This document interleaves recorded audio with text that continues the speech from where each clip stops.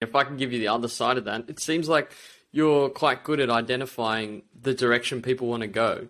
So you can identify the types of people that you want to potentially influence because you have an understanding that it's going to benefit them given their own frame of reference and interest. And you probably can also, I'm not sure if you consciously are aware of it, but you pick up on things they say, or like just in conversations, you can kind of see the direction they want to go. And if you can identify something that's going to benefit them directly, then I listened to one of that's probably Byron a good way to Dempsey's get to that podcast episodes the other day, interviewing, I think it's episode 87, interviewing a guy called American Baron, who's like a really cool storyteller, who's been popularized through TikTok. Very incredible interview, I must say. And I wanted to check in on some of Byron's stuff and see what he's been up to. Good friend of mine, collaborator.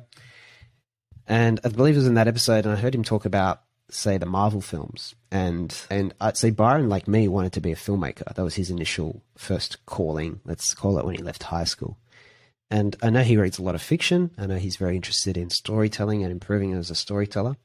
And when I was hearing like him unpack like character dynamics and stuff in the films and how they characterize the character this way, but it should have been this, not that, like why they make the whole trade around someone like them being homosexual, them being female, like why can't it just be an incidental thing that would send a better... I was listening to him unpack this and I was like, so, you know, Byron's an entrepreneur, he's a podcaster and all these things.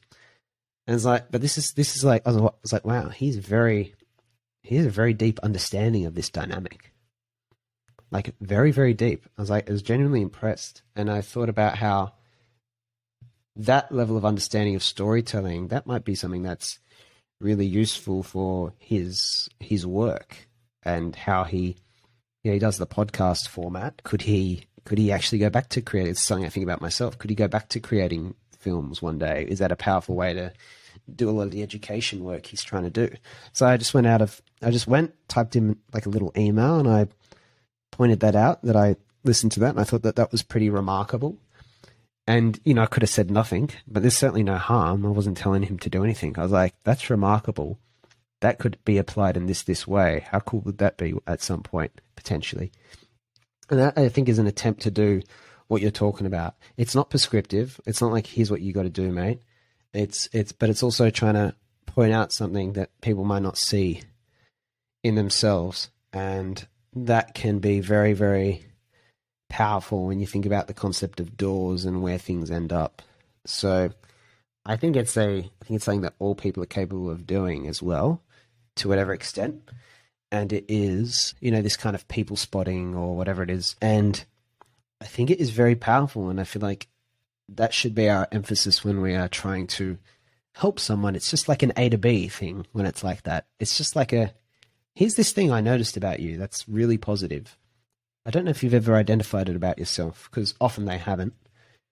And it's also very nice for, even if they have, it's very nice for it to be appreciated and recognized and validated.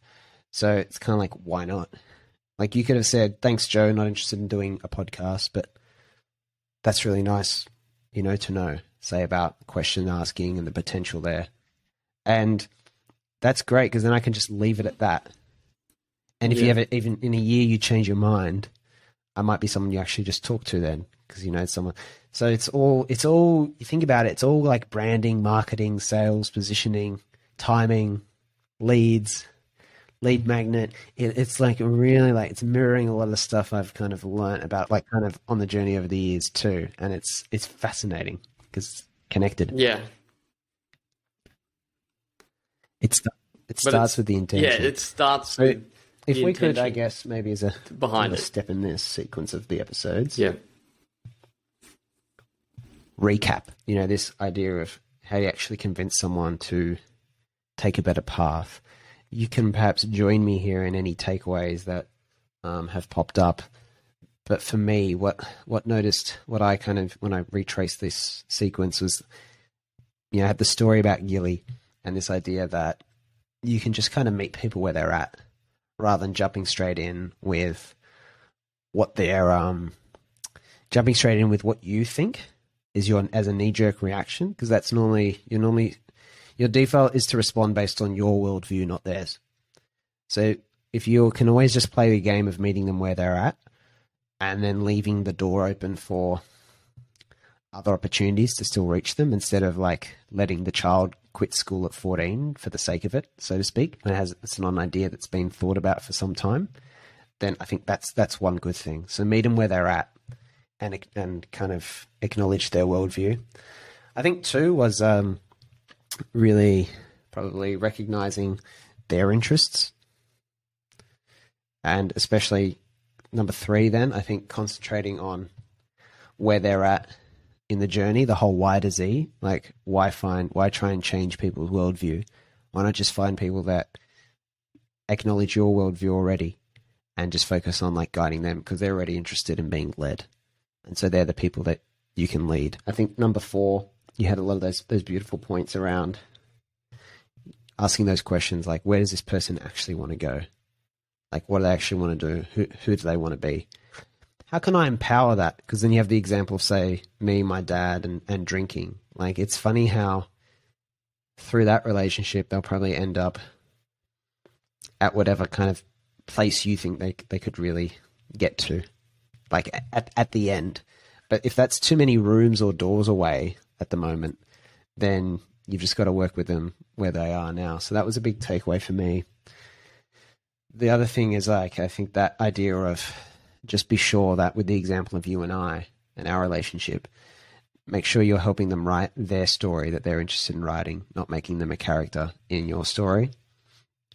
And then that comes to probably identifying their direction. So I think the audience of none, the interest mapping, all those things that talk about in 18 and Lost and on my blog and earlier podcast episodes, they really give a good window into a person. So I think that when you focus on what people have been doing for a long time and already doing and showing interest in, that gives a lot of clarity around what they'll continue to do. I think another one was probably just this idea of the doorman kind of concept, the doorman and the very soft salesman, which was your job is to clearly like articulate that first door, you know, make it clear to them. Like Luke, you could do really well with this podcasting stuff rather than trying to shove them through doors. Like, mate, go do this podcast and make it really big right away. Why do I need that person to do that? Because they're capable of it. Well, people are capable of anything. So, you know, it's being directed by your worldview.